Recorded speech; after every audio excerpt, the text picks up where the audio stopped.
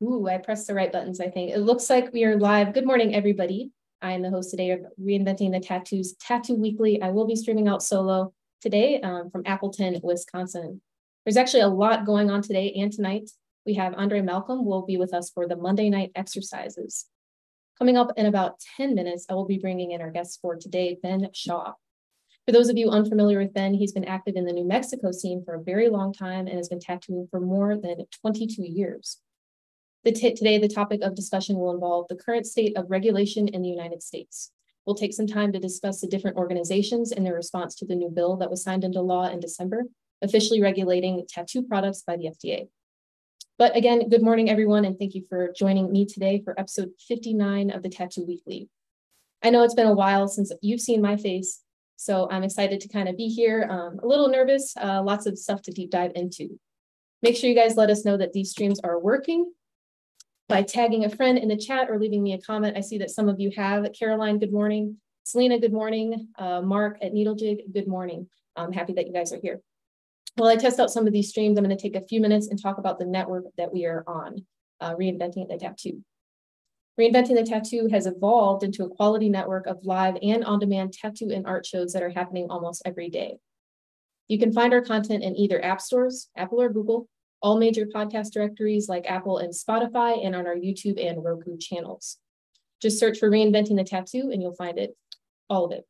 No matter where you're watching, live or on demand, all of our latest information and streams can be found by going to our website at reinventingthetattoo.com.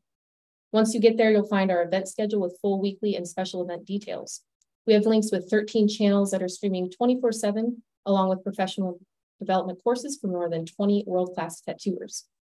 So right now we're fresh off of another live stream led by James Wisdom. It's called Drawing for Tattooers and is every Monday at 9 a.m. You can set it up, reminders for those classes in our YouTube channel.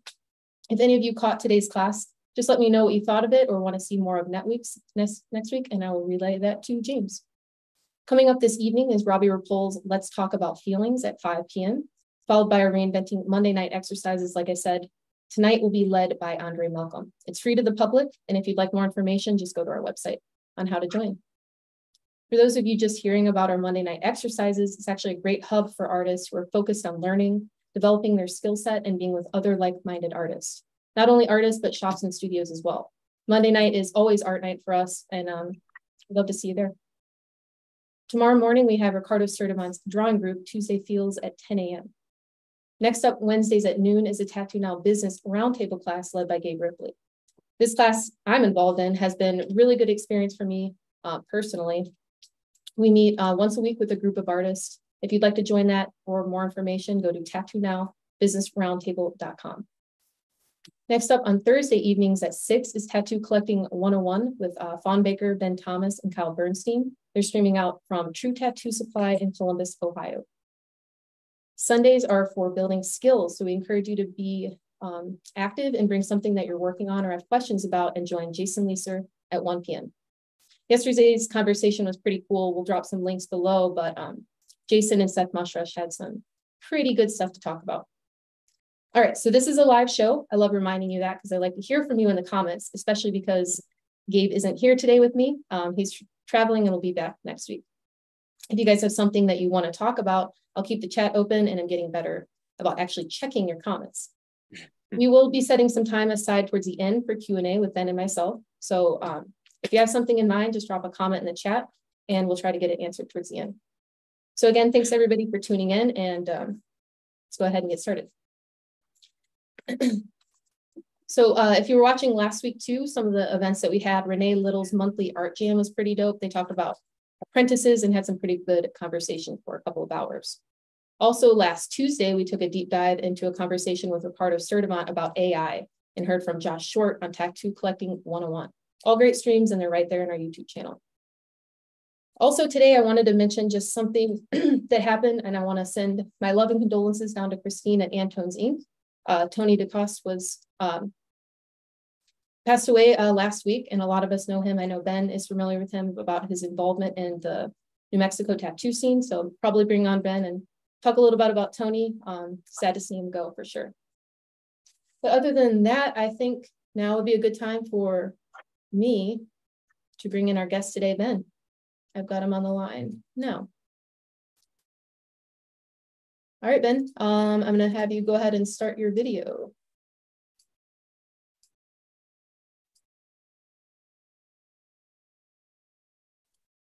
Right on. Good to see you. Hello. Likewise. Thank you, Lauren. So Ben, I have had the chance to meet you in person just recently. I guess not in person, in digital form, just recently. So, and I know a lot of other people are just meeting you or have been following you for years. So for those of you new, this is Ben out of New Mexico, and he's been tattooing for more than 22 years. Not only that, when I looked up his website, I got to find a lot of great information about you, Ben, that I wasn't totally in the know about. And I would like to touch on that. So back in 2008, I believe, am I right? Things started happening in New Mexico that you really became involved in. So for those of just watching, Ben, would you mind taking a little bit, a couple minutes to tell us who you are, where you tattoo out of? And at the end, I'd like to segue into how did you get into tattoo regulation? Of course. Thank you, Lauren. Truly appreciate getting to meet you and getting on here to do this interview. And before I do get started, I also want to send my condolences to the DaCosta family. Tony was a good friend and an amazing individual. This man made you feel like you were important to him and important to the industry. And he at one point, he had every tattooer in Albuquerque, New Mexico buying from him. And the crazy thing is this man didn't have a single tattoo on his body. He was a truly good friend, and he will be missed. And I will make my best effort to be at that funeral on the 12th. Yep, but yes, posted about a celebration of life that they will. So if anyone wants more information, you can find it on Instagram at Antones Inc. Yes, please come. So yes, in 2008, New Mexico started being regulated by the state, or that was by the city, different city health departments. And when it started to become regulated by the state, they put us on the Barbers and Cosmetology Board. Now, there's a big difference between a barber and a cosmetologist and a tattoo artist. So after several years of dealing with the frustrations of these inadequacies and issues, in 2013, I was appointed to the board and sat in as the tattoo representative. Again, it was extremely difficult to get anything done there. Spent most of the time trying to explain the intricacies of tattooing to barbers and cosmetologists. So we, myself and our local tattoo community, felt that we needed our own board to speak for ourselves. So we rallied an organization called the Guild of Ethical Tattooists, where around 20 different tattoo studios across Albuquerque came together and unified our voices to back up a bill labeled Senate Bill 275. Senate Bill 275 was to create the Board of Body Art Practitioners, regulating tattooing, body piercing, and permanent cosmetics by tattoo artists, permanent cosmetic artists, and body piercers. And I sat on that board until 2019. We were able to, rectify a lot of the inadequacies in our rules, able to streamline some of the processes, and truly helped kind of safeguard public health with the tattoo industry's interest in mind. So found a good compromise between the two.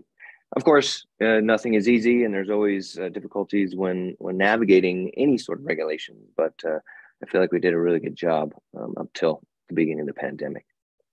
As you mentioned, Lauren, yes, I've been tattooing for 23 years now, and own a tattoo studio called Archetype Tattoo in Albuquerque, New Mexico. Have an amazing crew, and then father and husband and all those good details. The important things. Yeah, I was reading a little bit about that bill that you're talking about, Senate Bill 275, and that was in 2008, correct? 2015. The Body Art Practice, the Body Art Safe Practice Act. That was the statute, which is something similar to what we could talk about for the country here in a little bit. Was the statute that was put into place for body art in New Mexico. The Board of Body Art Practitioners was the board that promulgated or created rules based off of that statute. Okay. Yeah, that I was curious about, because I saw that and read about your involvement with a particular senator. And how did you meet? I didn't see the details, and I wanted to ask you, how did you meet that senator? Senator Jacob Candelaria was a very just open, awesome human being. And now, I don't even know her title now, Secretary of State or Deborah Holland. She's in the White House. She was a friend and an ally during that period, and helped introduce me to Jacob. And through sharing with Jacob what's going on, he obviously felt compelled to help sponsor the bill. And you do need a legislator to help create law. So he was the one that, again, sponsored, went through the bill writing process. And then when we went to the Roundhouse during our legislative session in 2015, he was the one that would propose it and then allow me to speak about it. Okay, great person. So your background includes, aside from tattooing, speaking in, can you explain or paint a picture for me what speaking in front of legislation would look like? So I guess from the micro to the macro, how we create a law is we have a bill that's proposed during a legislative session. That session then is a time for that bill to go through different committees on different sides of the legislation, the Senate and House of Reps. There's one state, Nebraska, that's a little bit different. Within each of these houses, they have individual committees that each bill has to go in front of, and then the bill is introduced to them, and then each one of the committee members then asks questions and then votes upon that bill. And depending on how that bill does, if it passes, then it'll go on to another committee.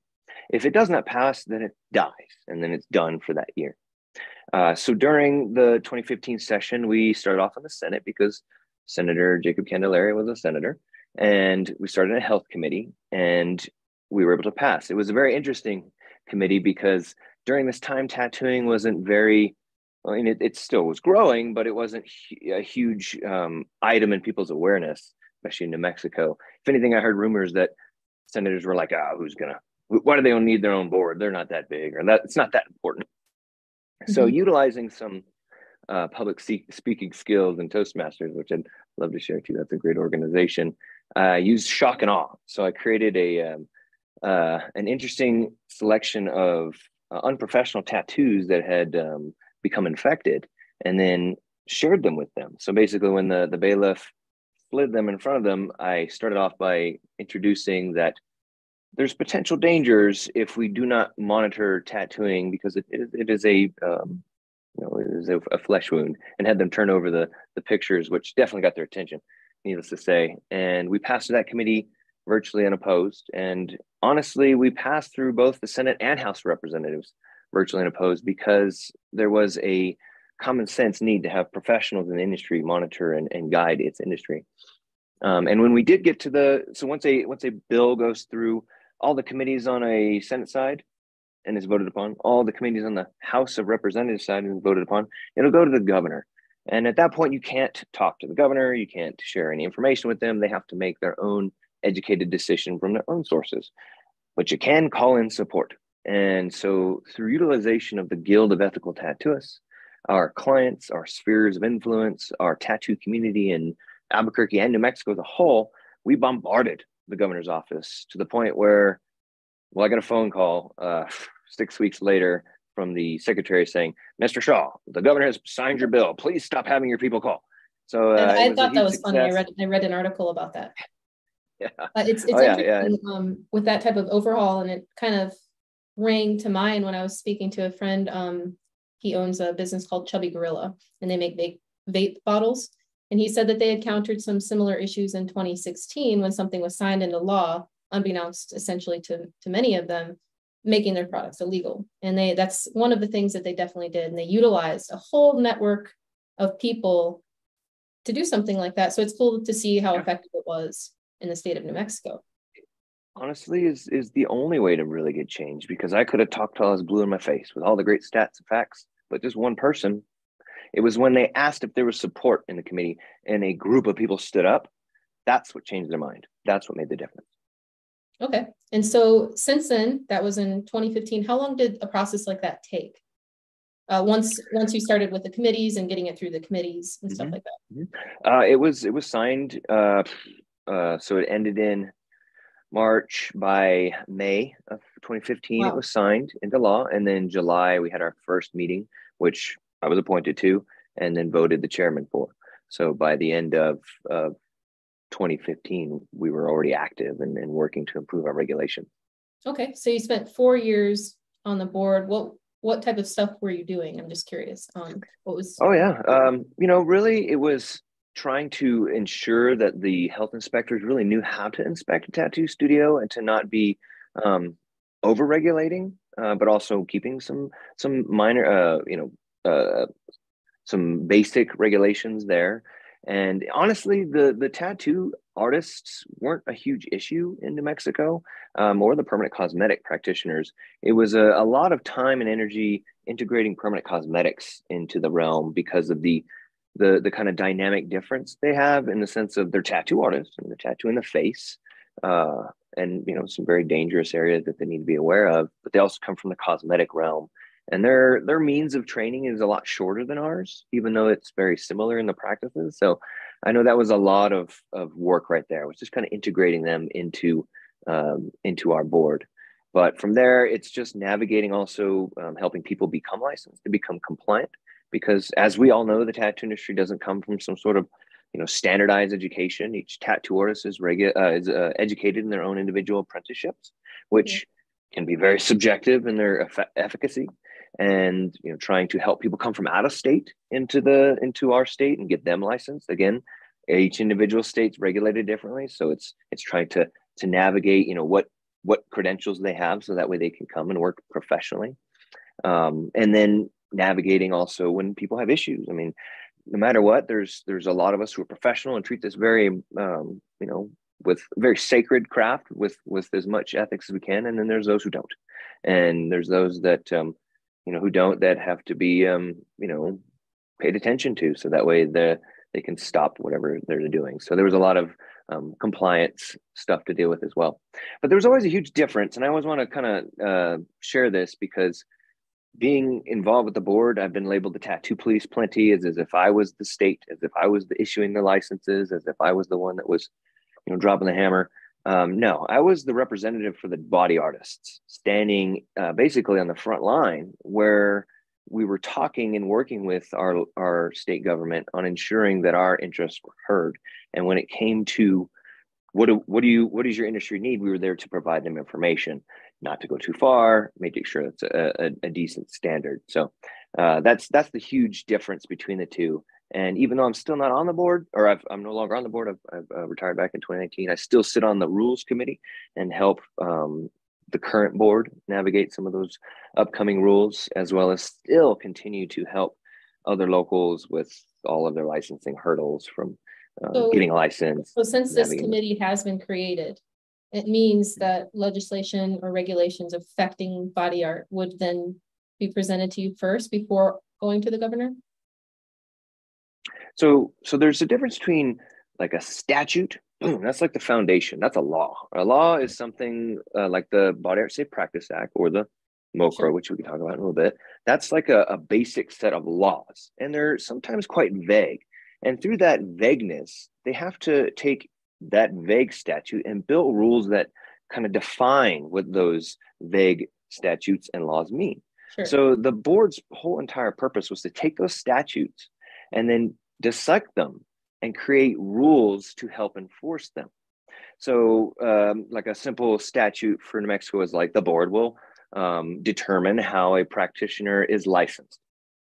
That's pretty vague, right? They could do anything at that point. So the board said, okay, well, from our years of experience, a tattoo artist should go through an apprenticeship. They should have a minimum of set hours, and they should learn these particular details. They need to have these particular things in their education. Those are rules.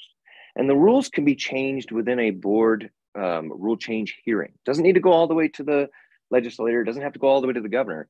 It can be done through the rule change process. We have a board that comes together, shares all of their information with the public. They have portions where they share the proposed rules.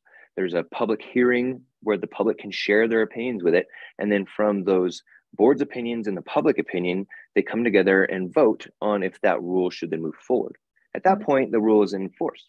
Now, the one thing that's key important is a rule does not supersede a statute. The foundation cannot be changed with a rule. It just needs to be clarified. And I know it can be confusing at times, but it was our job as the board to help make these vague rules, or these vague laws, understandable rules. if that. So when you had those public comments, so just say, for example, how much, let's just talk about an apprenticeship, and you write rules based on an apprenticeship. Did you see a lot of public interest or a lot of people or backlash when those types of things were? Not the tattoo industry, because we had built where in New Mexico you require 1,400 hours accredited apprenticeship, which, if that's spread out throughout a decent amount of time per week, I mean, that's anywhere from a year of solid training. And of course, that's following probably some time in being involved with the shop. The elements that we had into it were very appropriate for a tattoo studio. I know there have been some backlash issues where the board is discussing increasing the amount of apprenticeships a sponsor could have, because the way it works is if you want to be a tattoo artist, you have to find a tattoo sponsor or someone who has 5+ years experience in New Mexico licensed. Once you've identified that person, you have to go through an application process and then join into a licensed apprenticeship. At that point, the 1,400 hours is then begun, and you have to check off your hours and work through that process. Well, the state is interested in potentially adding 2 apprentices per sponsor, which that's something the new board is dealing with, and they're still in the throngs of that. I know there was a big issue when the permanent cosmetic practitioners were asked to have more training, because their training was 100 hours. Right? They'd spend 100 hours learning how to tattoo someone's face, and then obviously sitting on the compliance committee, complaint committee, I would see the crooked eyebrows and the infected eyelids and all the debacles that happen from lack of training, and seeing that and then asking, hey, is 100 hours sufficient? And a lot of the students were like, no, I don't feel like I learned enough. So then when we tried to increase the hours, I know a lot of the educators got upset with that. So, but again, that was something particular to permanent cosmetics. Which is pretty prevalent too. How do some of these laws or committees or statutes kind of compare and contrast to other areas? I spent a little bit of time with Caroline Evans talking about what was going on in New Jersey. Obviously, even Oregon or Missouri, a lot of those other places have their own sort of thing. Are you familiar with other legislative branches across the country, and how do those function? Yes. Can you explain a little bit? Of course, because that was something we had to navigate through reciprocity. Reciprocity is when someone is trying to move, right? Move from one place to the other.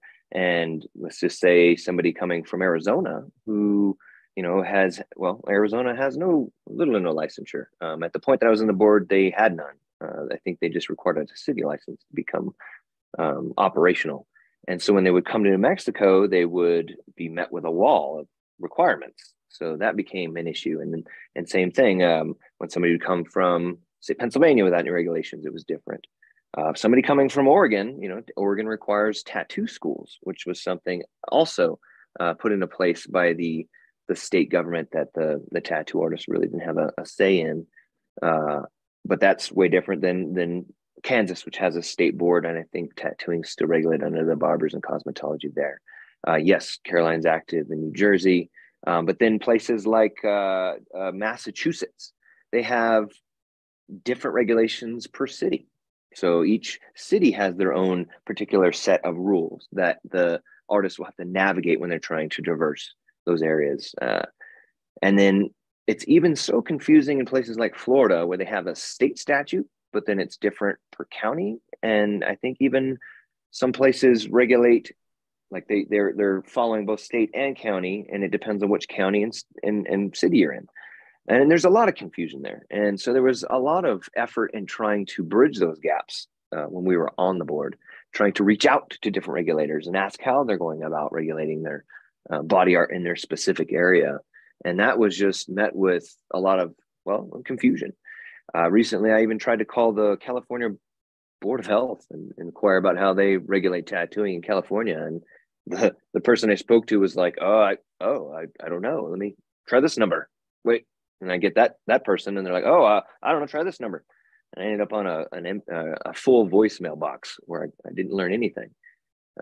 So we've been really working diligently to try to find out how everyone's regulated, so that way we can all know. I mean, it's so difficult when you're trying to do a guest spot or go to a convention or even just move, and you're again met with a wall of regulation in those particular areas. I think that's probably the most relatable thing for most people either watching or anything is guest spots and convention travel. It's how do you find out that information? I'm most familiar with it from hundreds of conventions where every single spot is different, in California in particular.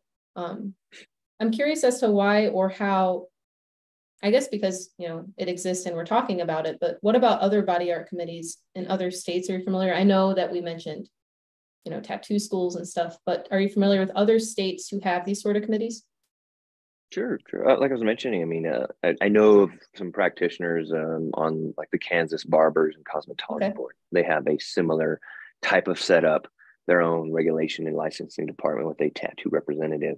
But then a lot are like health departments. I know in Massachusetts, I was helping someone in East Hamptons, and they have just a local health department of 3 state officials who kind of manage body art, but they ask for tattoo artists during their promulgation or making of rules.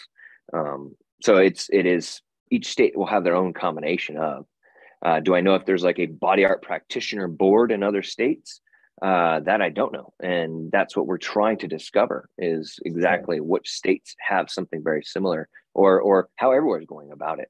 And I'm sure they exist. And that's why we're working on that database, which I'd love to talk about in a little bit. Sure. So let's move from the state of New Mexico to the United States. So for those of you watching, I know over the last 50 some episodes, I talk about being passionate about pigment, because that's my background for the last 10 plus years, pigment manufacturing. But this isn't necessarily only about pigment manufacturing. So I would like to talk to you, Ben, today, and for those watching, about the Modernization of Cosmetics Regulation Act, what that is, where did it come from, and why are so many people coming together for more information about that? Good question. Yeah. The MOCRA, as you just labeled out the acronym, is the law that was signed into effect December 29, 2022, where the FDA will be more strictly regulating all cosmetic products, right? That's all cosmetic across the board, from Revlon to, I mean, I don't use cosmetics, but everything that has to do with the cosmetic realm, which tattooing is under that description of. They have labeled tattooing an injectable, especially tattoo pigment, an injectable cosmetic that's used to promote attractiveness. And it's, as they even mentioned, intended to alter the appearance for more than 24 hours. So they put us in with cosmetics, and they want to start paying attention to exactly what we're utilizing, what we're using in our products. Now, this, as you mentioned, this isn't just about tattooings too. They put the definition of cosmetic under the Food and Drug and Cosmetic Act. It's like literally anything that can be rubbed, poured, sprinkled, sprayed on, or introduced or otherwise applied to the human body. So you're talking everything that green soap, lidocaine, Saniderm, Tegaderm, all the things that we're using, all the products we're using are going to become regulated on a more tightly scrutinized level. And the biggest concern, I mean, of course, we're like, oh, okay, well, hey, we want to use safe products, right on. Like we're professionals. We use stuff that's going to safeguard our clients' health and have no issues. Well, I don't know about you, being on the board, at least in New Mexico, we didn't suffer from a lot of issues from our products. There wasn't a lot of people, losing their arm from their tattoo or dying from something like that. We dealt with things more in the unprofessional, with infections type things. There's no real issues with our products. The problem is we didn't step up and give them information when they were trying to find out how to regulate us.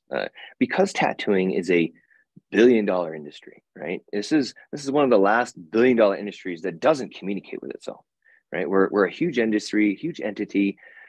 The IBS World Poll, at least for America, I found 46% of the Americans are tattooed, right? And 40, half that percentage. 46.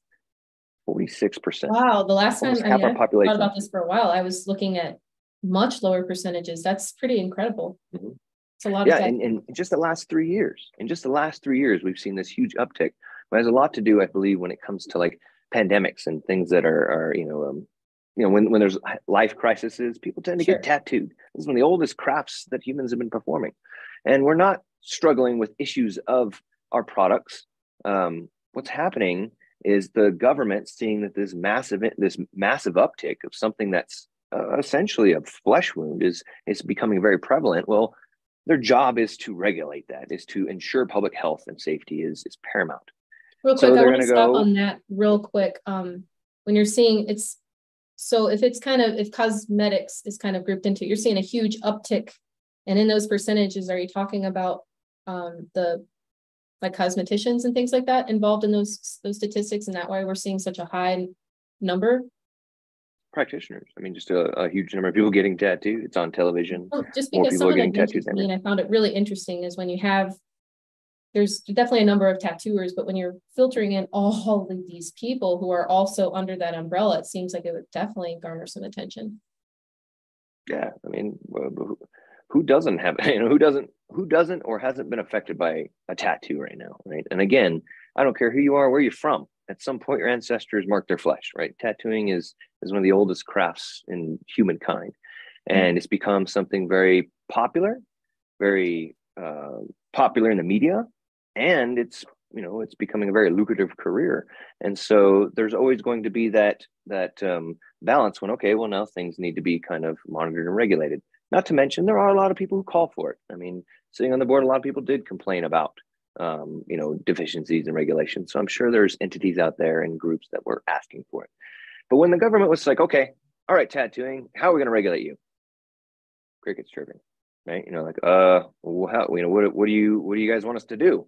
Crickets chirping, right? There was a few who stood up and were calling out and giving some information, but they weren't the majority. And when they called to the industry and said, hey, y'all, we need to do something about it, there was a lackluster response. When you say they call, what do they just add like little links on their websites, or are they actually right? Yeah, when there was probably no major call to action, or at least put in a way that tattooers understood it. Because I get the earlier part of me talking about how statutes and rules are. It can be like, what are you talking about? That's confusing, right? Sometimes it can be quite like a non-topic. If you talk about, oh yeah, they're talking about increasing rules about this particular thing. Oh, how does that affect me? I don't care about it, right? It wasn't put into a way that's like, hey, this, forget my language, shit is real. Like, this is going to happen and affect your livelihood. This is going to affect how much money you make, right? This is going to affect a lot of different things. And so there was just not a lot of response. So the government then has to look elsewhere. They look at other parallels, or at least what they perceive as a parallel. They look at other industries and how they go about regulating similar type things. And the biggest, I guess, scary topic when it comes into play with the Modernization of Cosmetic Regulation Act is they are looking to promulgate rules that will, like, when I say promulgate rules, make rules off of those statutes, right? The federal statute, they're going to make rules off of those, which we must follow and our manufacturers must follow. They're looking elsewhere because they're not getting any other opinions. So they're looking at Europe right now too. And that's the scary thing, because Europe has become extremely overregulated with tattoo pigment, where I'm sure people have heard how they've banned over 4,000 products that they can use in their tattooing, including the major. We should stop and talk about that. This is what's happening in the United States is not what happened in Europe. What happened in Europe, and I could be wrong, but it's a recategorization. So there's so many things in terms of whether or not you get certification for a product, whereas here, what MACRA is, or MOCRA, I think it sounds like Macarena when I say it, MACRA. So what that is more or less like facility registration, licensing, inspections, adverse event reporting. That's what we're talking about. Basic consumer requests, you could say, as that baseline. We're not talking about banning like a phthalo blue and a phthalo green where our palettes are completely, diminished, but there is a lot of room for that clarification. And what I would like to get to, and what we're talking about and what we will be talking about on future episodes, is who's going to answer those questions when they're asking, what type of committee. Mm-hmm. So exactly. I do want to talk about a little bit, now that we've kind of discussed and introduced what MACRA is, mm-hmm. Where and what type of voices of the industry are you seeing? I know on your Instagram page, which we can show in a little bit, you've mentioned AFTO and the Body Art Committee under AFTO. You've mentioned the APT. You've mentioned and work with all sorts of stuff. You have a discourse group, a brand new Discord So all these things are kind of happening quickly. But I do want to kind of touch on your knowledge of some of these organizations and what you posted about. Why don't we start with your post about AFDO? Sure.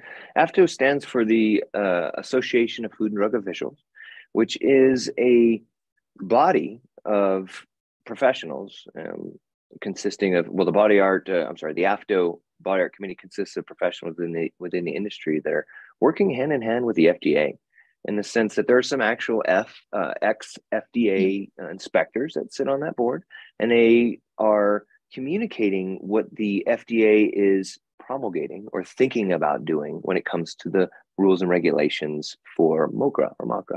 And having basically a small organization that consists of some tattoo artists, body piercers. There's not very many ink manufacturers, so there needs to be representation there, but I know there's movement there, as well as, again, some other ex-inspectors. And it's really sitting down and having those in-depth conversations about the verbiage and in-depth conversations about what's being proposed. We're lucky in the sense that this happened just over a month ago, right? It just barely happened, to the point where even the FDA and the members within it are still kind of like, okay, we got to start thinking about this. They have essentially a year from now till the end of 2023 to start those rulemakings. So right now it's the preparation time. And as they're starting to prepare, they can lean on this AFDO committee and get input from them. Now, as I mentioned before, individuals can voice themselves all they like, right? And that's good. And there's going to be some good representation, but it's one or two or a few. The biggest hurdle is, okay, the FDA is saying, nice, that's your opinion. What does your industry think? What is your industry's input? And that's where the APT comes into place. The APT is the Alliance in one of our pigment committees, I was very interested to know and understand, which I already knew, but the difference between industry and trade. And I was thinking along the lines of AFDO being kind of representative of industry. Am I incorrect in that? And APT kind of representing trade? So a good delineation. Industry is like the overarching of all the trades put together, and then the trade itself is like us, the ones who actually do the practitioner, the ones that actually do the tattooing. And yes, as of right now, there's a lot of practitioners in the AFDO board. But again, I believe there is a lot of movement for people to work to build a strong presence for the manufacturers in there as well. And so that would then start to get a lot of representation from many different angles. But yes, the APT is the Alliance of Professional Tattooists that have been around for over 30 years. And they have 30 years of nonprofit status, to where the government has been leaning on them when there have been issues in the past.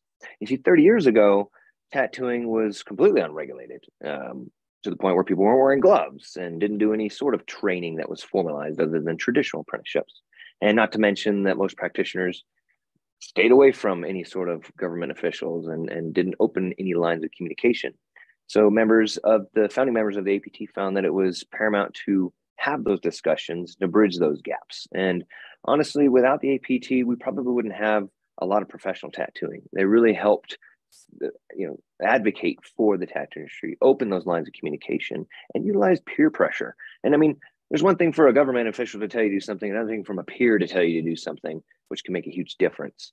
And they were, I think, instrumental in allowing a lot of places that had made tattooing illegal, legal.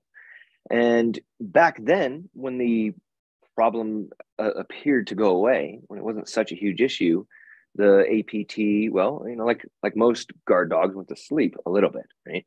And so we haven't heard from them much in the past couple of decades, to the point where I know some of you inquired about their continued existence.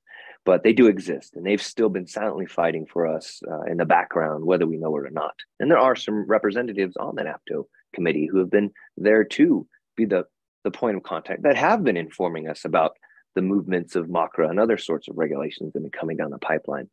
But again, they're gotten to the point where they're down to, say, 300 members, which is, that's not representing the majority of the tattooers in the industry today.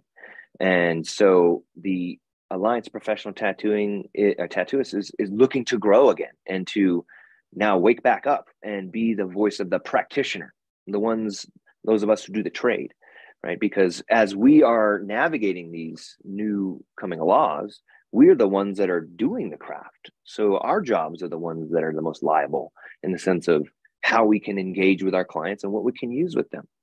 So the APT is revitalizing itself to get more up to date with current technologies, communications, and so that we can help bridge the gaps like the issues between states and regulations. Can also, when it comes time to have AFTO communicate with the FDA, they will represent, the representatives from APT will represent the tattoo industry's practitioners. And it is that unified voice with a constituent base is huge when the FDA is making decisions on those recommendations are valid or not. Sure. That word is scary, I think, to a lot of people. And I know that, even looking on your website, I noticed a lot of strong words, like ethics, hellbent, unification. Why is that so important? And I was kind of looking up a lot of the backlash because I like to see both sides of the story. And a lot of the backlash is like, we don't need tattoo police. We don't need this. We don't need that. But based on, I've been involved in ACTO. I just became involved more with APT. I've been in ink manufacturing for a very long time. And I don't know what other organization would necessarily have that credibility, that long-term standing to be able to communicate. And if so, what about that divide between unification and information? And how can you proceed without any sort of backlash? Because I know we can really touch on, I can only touch because I was involved years prior, but something like CTS, the Coalition for Tattoo Safety. And we've seen, pros and cons with that, but there was a lot of, internal, I hate to say, just, it wasn't necessarily unified. So how can we take something where there's a clear separation on how people feel, like, I don't want the tattoo police, versus what is needed and what has to happen without question, and when you talk about having a voice, well, how would you, without that voice of the APT, how would tattoos communicate? So I feel like you have to kind of sit back and say, okay, I might not like the concept of tattoo police, but how else will our voices be heard? Because they're looking to the APT for this voice. So I'd like to, initially start with the tattoo police comment. As I mentioned before, even on the state level, when I was standing up for tattooing in our state, I was labeled the tattoo police because it's confusing. It's scary. You mentioned buzzwords and scary words, right? Yep. When we as tattoo artists manipulate our way through our career field, we don't use those words on a daily basis. If anything, they represent things that are going to be restrictive to us. Sure. So against that lack of understanding, that then could say, I don't know about that. Oh, you're involved with them. You're the tattoo police. But through understanding and communicating what's really going on, realize that they're not we aren't, or the APT isn't the tattoo police. They're your advocates. They're your warriors. Those are the people who are standing up for you. And the perception of regulation has changed over the generations. Now, it started 30 years ago with the APT, whereas the tattoo police and this pushback on any help. But the tattoo industry has changed over time. Yeah, you have to, I'm sure anyone here who's been tattooing for 20 plus years has seen the stark contrast between our peers back in the day versus today. They're not so much the rough and tumble against all regulation types. Now it's more college educated, very professional, ethical individuals who are compassionate and willing to push forward for unification and professionalism because they want to see tattooing survive and thrive. I mean, it's a great craft and that we can have a great living with and eventually move forward to have better benefits and a long-term career with it. And when we're feeling this pushback, it's from a lack of I don't understand what's going on. And because the APT is a good example at not being able to share their message with the new modern technology, some of the perceptions have changed. But for those who are getting involved, they're starting to realize that there is a benefit to the APT. There's a benefit of coming together. I'm personally a founding member of the Launchpad. The Launchpad is an amazing online discourse group provided by Russ Abbott's Tattoo Smart. Sure. Now, this is a group of individuals that come together from around the world, and they're vetted, meaning they just are willing to open up and have good communications. And you'd be surprised, Lauren, how many people really want to improve tattooing as a whole throughout the entire world. They're individual cells at different places, but they've been fighting for regulation in their areas. There's people who have been stepping up in their individual areas, even though they may not know exactly how to do it. They're doing their part to try and help their fellow tattooers when it comes to navigating regulation. And Sure. it's through that I've been able to see the sparks in different places. And now with a federal bill that has, it's no longer is it like, oh, we're gonna worry about this bill. It's not a bill, it's a law. It's a law that is put in place and it's above us, right? It is right here. We're under it. It is now put upon us. And we cannot go back underground. We cannot ignore it. We cannot move into any sort of clique. The only way that we can move forward is by coming together and representing tattooing as a whole. So when the government, who is trying to create these rules and laws for us, can have a constituent base to look to and get their information. I don't believe our common enemy is the government. The government's just trying to do their job in general. They're just understaffed and not knowledgeable. They're looking for input and information. They just haven't gotten it from us because of our lack of understanding that those who are helping us out aren't the police, they're our warriors. They're the ones who are out there fighting for us. And through coming together and sharing that with them and having open lines of communication and answering those questions, now in a technological age where we can talk like that, is how we're going to start to realize that, okay, maybe you're not the police, maybe you're here to help me. Okay, I'm having an issue with my license. Can you help me with that? And people are willing to. The old status quo needs to go away because it's not serving us now. And I'm sure we all can agree that after a global pandemic, like where we realize that anything could change any day, that we need to realize that our industry could be detrimentally affected. But we do have the opportunity through technology and through organizations like the APT, utilizing their voice with AFTO, and then finding other great organizations and discourse groups like Launchpad, and there's other ones that we can talk about, that we can start to have constructive communications on how we can navigate this scary new law that's coming upon us.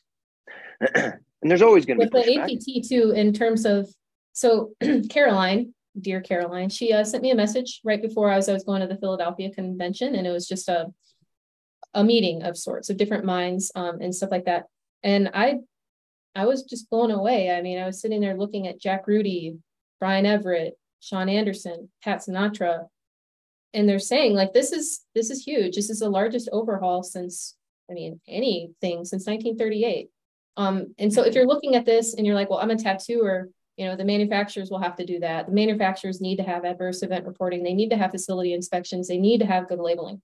But as a manufacturer, let's just take an example of an aftercare company, you know, wicked fast aftercare. What is someone like that going to do where they've got a team of artists, they've got all of this type of stuff, and then, you know, they have to register with the FDA by the end of the year. Where can they go as a hub?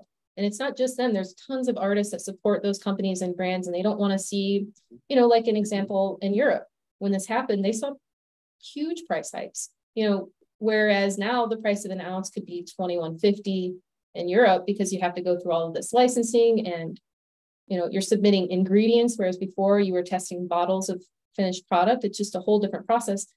As an artist, what type of things should we be, how can we support other companies like that? Because you don't want to see, you know, a double rate for like $21 or $22 an ounce of pigment here, where it's, you know, it's also a stark contrast from cosmetic pigments. We know that. But what could we expect, you know, for the manufacturers to do about this? Good questions. No, I mean, support is the word, and in the sense of this. And when I mentioned that there's been movement for the manufacturers to start working with AFTO, I know that there are some major manufacturers that are looking to bring the manufacturers together and start to unify their efforts and provide resources on scientific research and data that's going to be needed when we're communicating with the FDA. They're still formulating and forming any sort of organizations, and again, they're looking to eventually form this under AFTO. Now, personally, I've started you mentioned my Discord group. I started a discourse group just to have a conversation about this, and it quickly became inundated with people's questions, concerns, ideas, and such. So a very helpful discourse member, Chris, he created a Discord group for us to utilize. And this is now going to help us kind of categorize and be able to easily disseminate information and organize the information, whether it's from the APT, the ESTP, the European Society of Tattoo and Pigment, AFDO, NEHA, the National Environmental Health Association, and other organizations are going to have their own channels to be able to share their questions, their information, and we can start to have those constructive conversations. Also, and in this Discord, there will be channels for each individual United States. And in there, we are filling them with their state's requirements. Just like we were saying, having such an issue finding out what's going on in Nebraska versus Arkansas versus Oregon. Well, in these individual channels, we'll have those regulations and places and links that people can utilize to find out how those areas are regulated.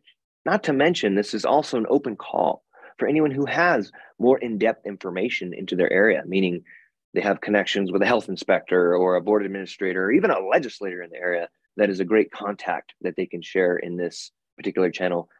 We're telling everyone to come to this Discord group. This is the place where we can start to have that hub to open up communications on what to do next, what organization you can help the most, what efforts do your specific skill sets benefit. And again, we're even calling out, because I know the manufacturers are still kind of forming and organizing. We open a channel for them too, where they can come on in and we can start to give them any information that we're gaining and gathering, so we can help direct them towards their most optimal resource. And then I just want to say, for any tattoo artist practitioner and those who are truly supportive, but look at the APT. I'm willing to answer any questions that I can about them. But again, these individuals who've been holding the torch for 3 decades for us are truly amazing people. These are the shoulders we're standing on.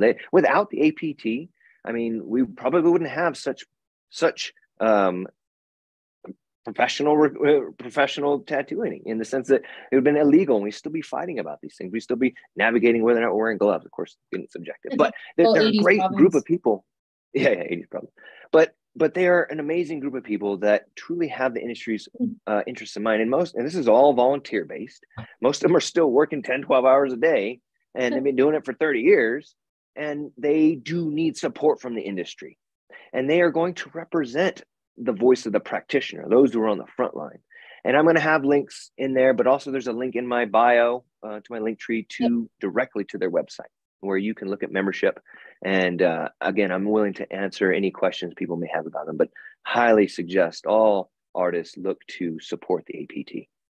Yes. So anyway, we are kind of getting close to the hour. I invited or I've been speaking to an incredible asset in the industry as well. Girly Tattoos, if you know her on Instagram, Selena, and she's here. We're going to just bring her in a little bit and have her join the conversation before her meeting. Here we go. Awesome. There is a lot of information, guys, and I know, Ben, that it's kind of put all out there, but yeah, a lot of stuff for us to talk to. Selena, welcome. Good to see you. Selena. Hi. So awesome. Do you want to tell our viewers right now kind of a little bit, quick little who you are and how this involves you as well, and how all of us have kind of come together? Well, so like Lauren, I've been involved with tattoo ink manufacturing, and I have worked on some of the scientific research with world famous PermaBlend and Kirasumi.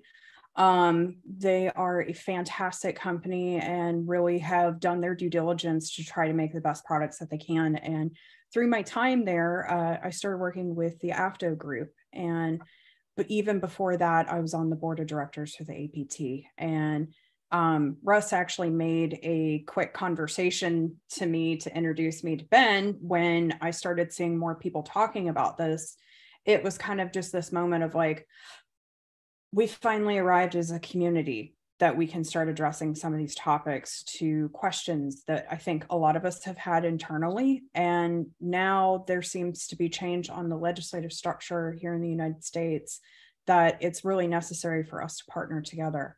So Ben, I commend endlessly for unifying the community and kind of stepping out and really talking about this, because I myself, like you, Lauren, we've kind of worked off in the background, but we haven't really known who's interested in trying to carry the industry forward. So it's really nice to see everybody has arrived here and we can kind of partner in like a community.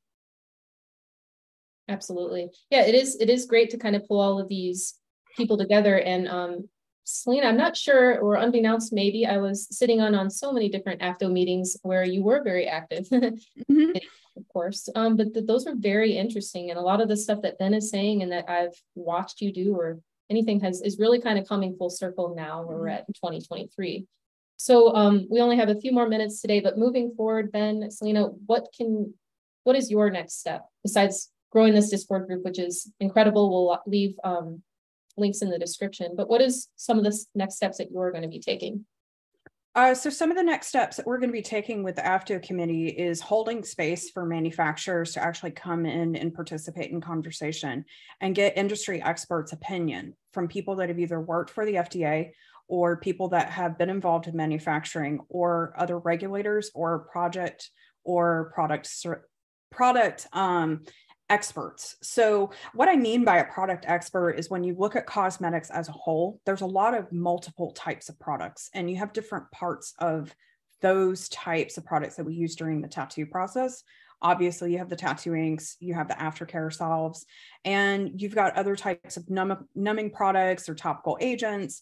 All of those individual products have a different level of speciality associated with them.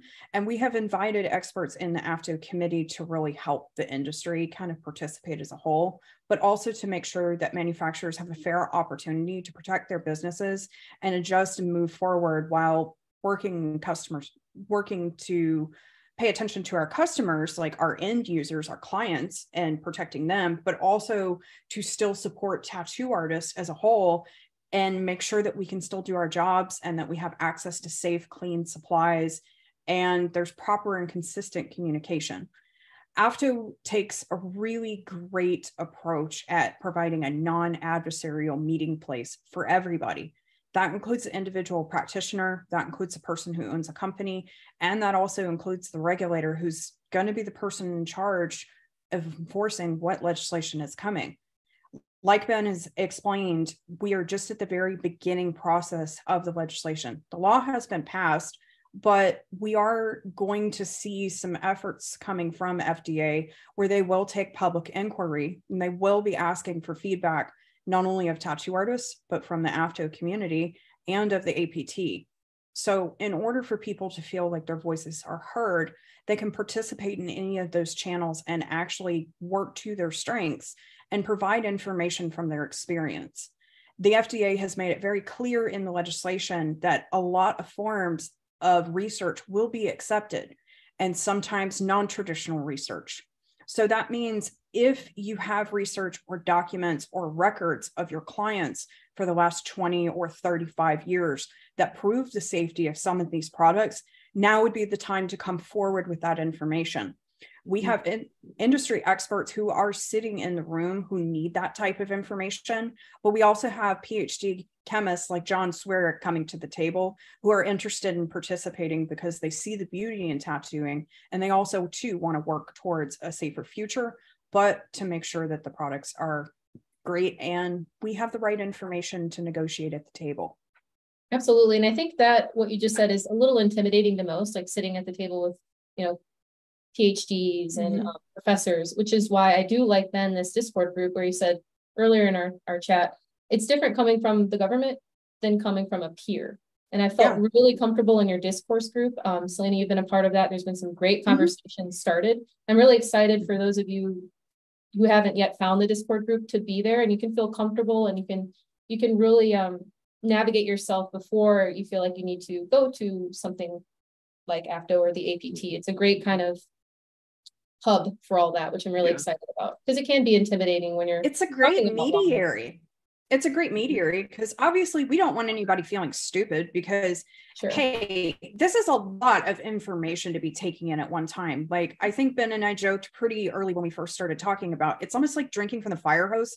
Like there's so much information coming at all different times and in spaces that you're just like, how do I even help? What do I even do? What's going on? That's why it's so important that we're talking about this, and there's content out there that Ben's making that is kind of rallying the troops, so to speak, but also making sure that we're transparent and that people know what's going on.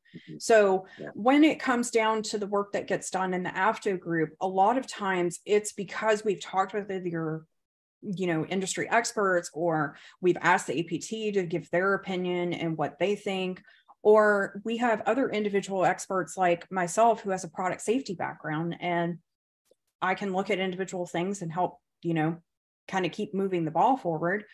But we also want to promote transparency, which is why it's a really good time that we start talking about this and, you know, including others, because this affects all of us.